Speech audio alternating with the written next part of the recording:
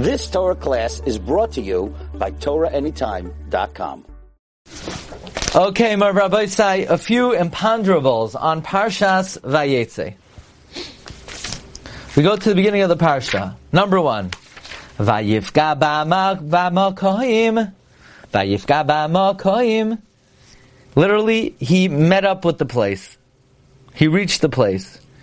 Rashi says, Rabbi Seinu Pershu Lashon Tefillah.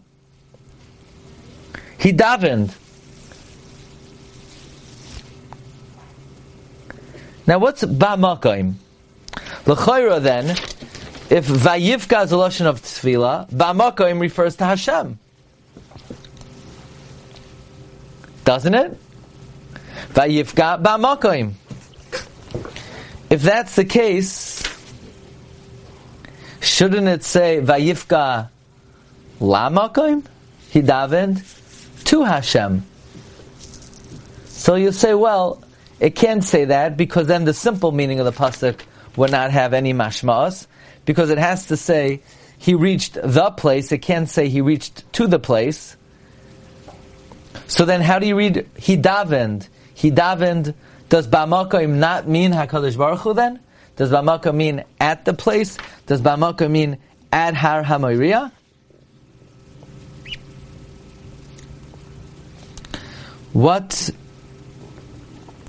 then would ba'makom mean? So you would have to say that ba'makom, even in this drush of Chazal, ba'makom still does not refer to HaKadosh Baruch Hu. It means Har HaMoriah. Okay. Maybe. Chav Tes Yud. Yaakov Avinu comes to Rachel, and what does he do? He cries. Vayishak Yaakov l'Rachel vayisas koiloi. Says Rashi, why did he cry? Because he had nothing to give her. Could somebody please tell me why Yaakov Avinu is getting hysterical about this? Alright, he has nothing to give her. What could he do? Somebody took his money. That's a reason to cry? I mean, what's he crying about? Is that a reason to cry? What could he do? I mean, he does. It's very nice. This girl is his cousin. He's going to marry her. So why was Yaakov crying that he had nothing to give her? Why was it so important to Yaakov to give Rachel something that he cried that he had nothing to give her? So what? I mean, he knew he was going to marry her. Don't say, well, if he has nothing to give her, he can't marry her. He knew he was going to marry her because he already, according to the first pshat of Rashi, he knew he would marry her and not be buried with her. So he knew the whole story, so he knew he was going to be married. So what's he crying that he has nothing to give him? Maybe he should be disappointed. He's not happy about it. But crying? That's a pretty extreme emotion just because he doesn't have anything to give her. Okay. You ready? This is a great one. Perek Lamed Pasuk Yadaled. It says, Vayihi bimei Ketzir Hachitim, Vayelech Ruvain, bimei Ketzir Hachitim, Vayimtzu Dudaim Basadeh. Says Rashi, Lahagit Shvachan Shel Shvatim. It was the harvest, and they didn't take wheat and barley, but something which is hefker, that nobody is makbid about. I don't understand. Oh, look how great the Shvatim are. They didn't rob the bank. They took something from hefker. I mean, this is the big shevach of the Shvatim. They didn't steal? Oh, I was just at the Gedolah convention. The Mayetzes Gedolei HaTorah, they're so great. They don't rob banks. So we should all look up to them. I mean, there are many nice things we could say, but why is it a great praise that the Shvatim didn't rob? And by the way, don't say, this is not even Eretz Yisrael, that you could say that they didn't take land that ultimately would belong to them. They're in Chutz La'aretz over here.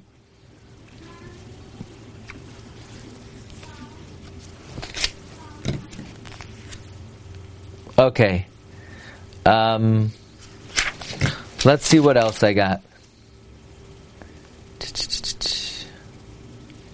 One more. This is actually a ha'ara.